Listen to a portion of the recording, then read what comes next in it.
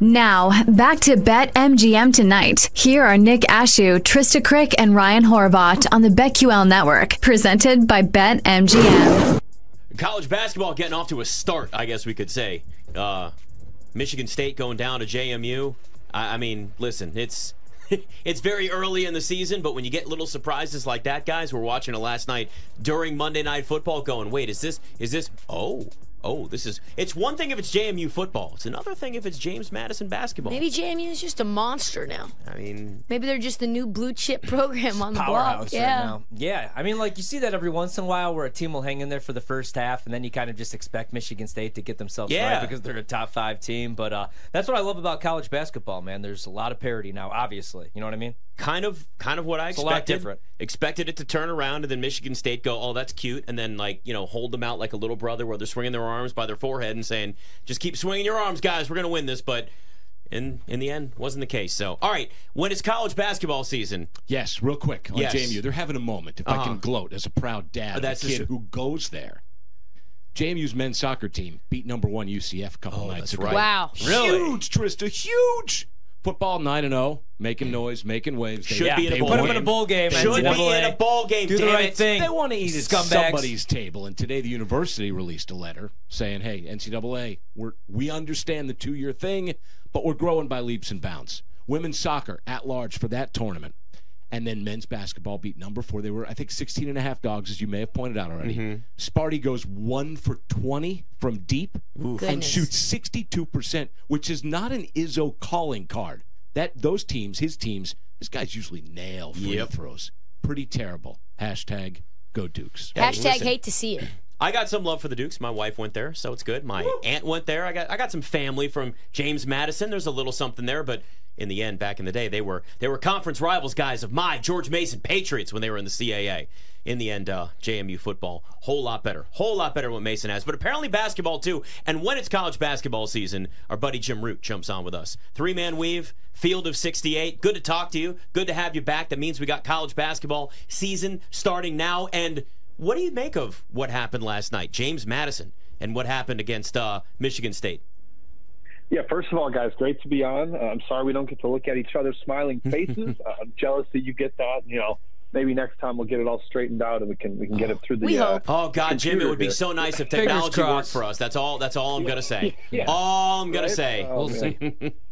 I'm sure Michigan State was hoping that their veterans worked a little better last night. It was pretty much the Tyson Walker show for them, and that was, I'll get to James Madison in a second, but that was concerning for me. The big thing with Michigan State was they bring everybody back except Joey Hauser. They should be able to kind of hit the ground running.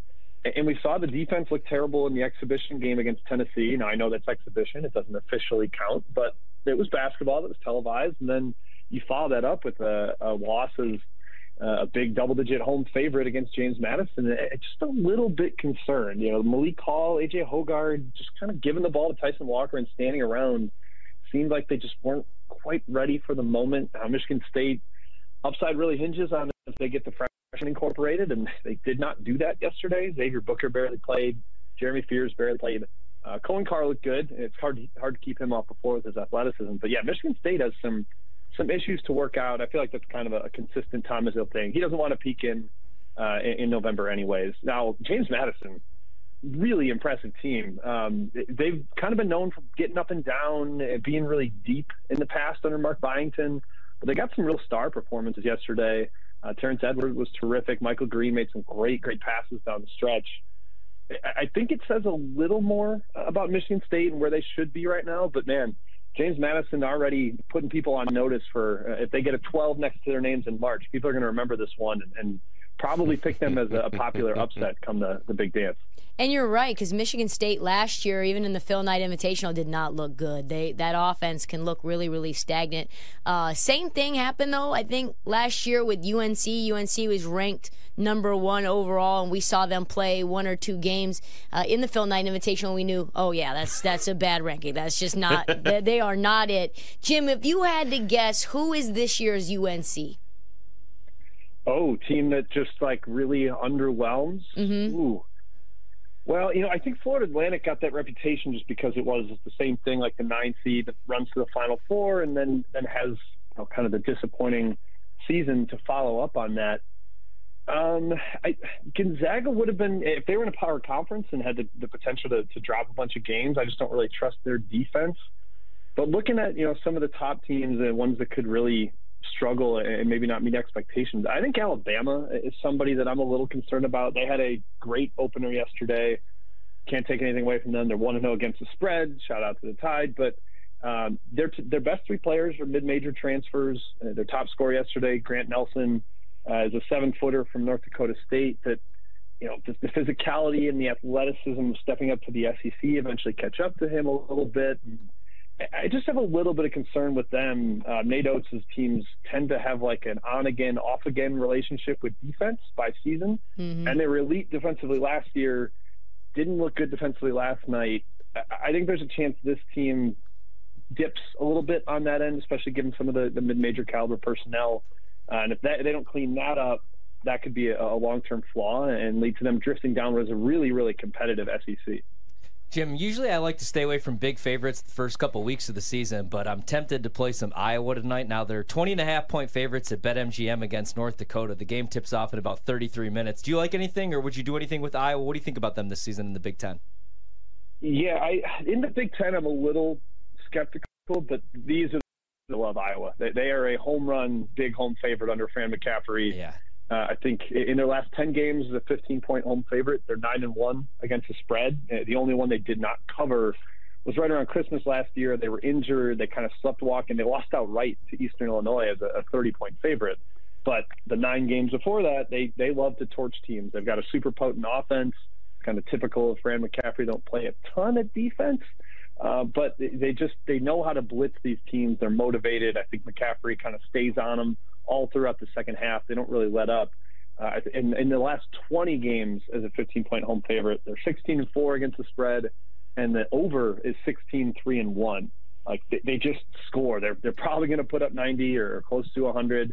And North Dakota is going to try to run with them, but I don't think that's going to go well. So yeah, I'm on Iowa, and I think that's probably the smart bet with the way McCaffery goes about his business in these bye games.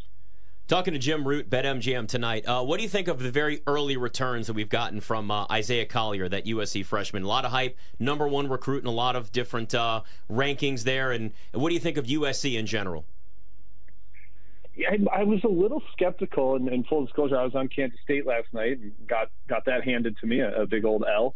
But USC typically, in like 8 of Andy Enfield's years at USC, he's landed between like 45th and 55th on KenPom. It's just kind of where he is and lives. That 1 year where they were above that and 1 year where they were below that. Now, the year they were above it was because they had Evan Mobley, a special top 5 NBA draft type of talent. And now you give them Isaiah Collier, who might be that exact same kind of thing. Not the same player, obviously, but he looked terrific last night. Just the size, the physicality, the ability to score, but also a very, very willing passer. And they've got some guys that can finish plays, and then Boogie Ellis can shoot. A bunch of athletic big men that make it really hard to score inside. So, yeah, their length combined with having a backcourt combination with Collier and Ellis, I think gives them pretty high upside. And if they get Bronny James back, who's a knockdown shooter, really, really good on-ball defender, suddenly that team starts to look impressive, and maybe they can kind of get to the heights of I think it was the 2021 team that had Evan Mobley and made it to the Elite Eight. Was just about to ask you about Bronny. When do you think we actually see him on the court, and how impactful do you think he's going to be? I think it was Dave McMenamin from ESPN last night that tweeted, like, LeBron said he's got a doctor appointment closer to the end of this month, and they're hoping that goes well, and then he can get back on the court practicing. So maybe something like mid-December, and they ease him in as they get into Christmas and hopefully get him on the floor come conference play. I think he's going to be super impactful, and maybe not in the way that people expect, like, oh, you're related to LeBron, you're going to light up the scoreboard and be kind of the standout star.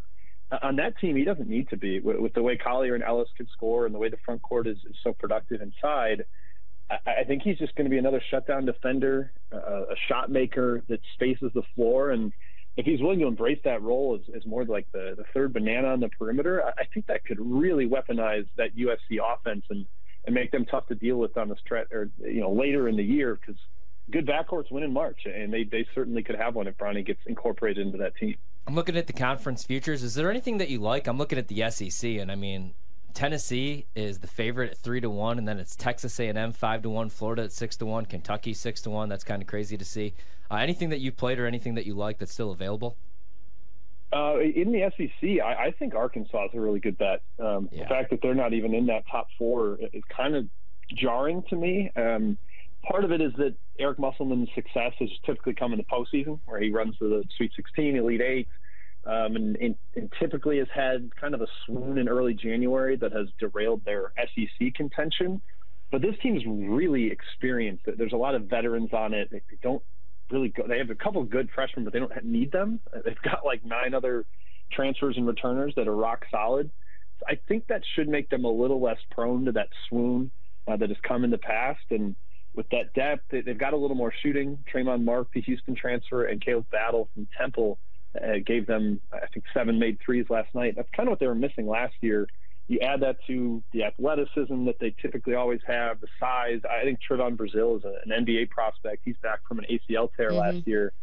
I think Arkansas's got really high upside and could make a serious run in the SEC. Talking to Jim Root, BetMGM tonight. All right, let's look at the futures market here. Kansas is the favorite, 10-1 to win the national title. Purdue, well, we know Purdue lets us down every single year, so I would just say probably stay away from them at 11-1. Any team that you like early on to maybe win the national title, or maybe more of a long shot you think we should maybe sprinkle in on? Yeah, my pick is Duke, so I know that's kind of boring, and they're very high up in the odds. The one I picked to be the runner-up at the start of the year, though, is Creighton. They're tipping off later tonight as like a 35-point favorite, but you put them, 30-1. I think that's kind of the price that's generally out there. I just love the way they're constructed. They lost Ryan Nembhard to the portal, Arthur Kaluma to the portal, but there were some whispers that maybe they had some locker room stuff last year. People didn't totally get along, and I think losing Kaluma actually ends up being a net benefit for them. And they brought in Stephen Ashworth, a guy from Utah State that made 123s for a NCAA tournament team. And you add that to Trey Alexander, he gets a little more playmaking responsibility now without Nembhard. Baylor Shireman's a very versatile wing. And then Kalkbrenner is just like the heartbeat of that team. Dominates the paint on both ends. McDermott was never really known for having good defenses until Kalkbrenner came along. And now they're just dominant at the rim with him in there. I think Creighton's got really high upside. I think they're a little better than last year, and they were, like a bucket away from going to the Final Four. So the Blue Jays, I think, are a future team worth taking a shot on right now. And the team that knocked him off, San Diego State, I wanted to get your thoughts on. 25th ranked right now in Ken Pom. They still have some of those same guys like Lamont Butler. What do you think they can be, and is there other mid-major sleepers that we should be watching early? Trista, I feel like you're coming after all my losses last night. I backed Cal State Fullerton, and they were down 2 at halftime, and then they got absolutely smashed in the second half. And that was eye-opening for me, what San Diego State did there. I was maybe a little skeptical, especially with Darian Trammell, the returning point guard. He didn't play last night, but they looked terrific. A lot more offensive juice than I thought they had. They got some made threes from Micah Parrish and Reese Waters, the transfer from USC. And Dutcher, their coach, is just such a good defensive tactician. I thought losing Nathan Mensah, the anchor of their defenses, would hurt them, but man, they completely shut down Fullerton in that second half. So I think they're probably the best team in the Mountain West again. I could see them getting something similar as last year, like kind of a 5, 6, 7 seed, and going to be really, really tough out in the postseason because they defend and they've got some pretty guard play. You mentioned Butler.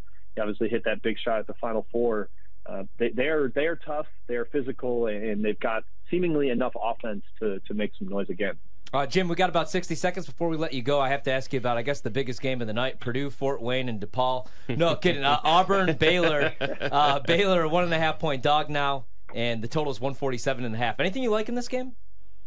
Hey, I'm in Chicago. We're playing possessed with DePaul basketball. But no, Auburn, Baylor, I think there's going to be points. I think this game gets up and down. I think the shooting backdrop in the Pentagon in Sioux Falls, where this is being played, is really, really solid. And you add that to 2 teams that have pretty good guard play, guys that can score. I think there's going to be some made shots and some tempo. So I know it's been bet up a little bit in the market, but, up around 147.5, even 148, I think is okay.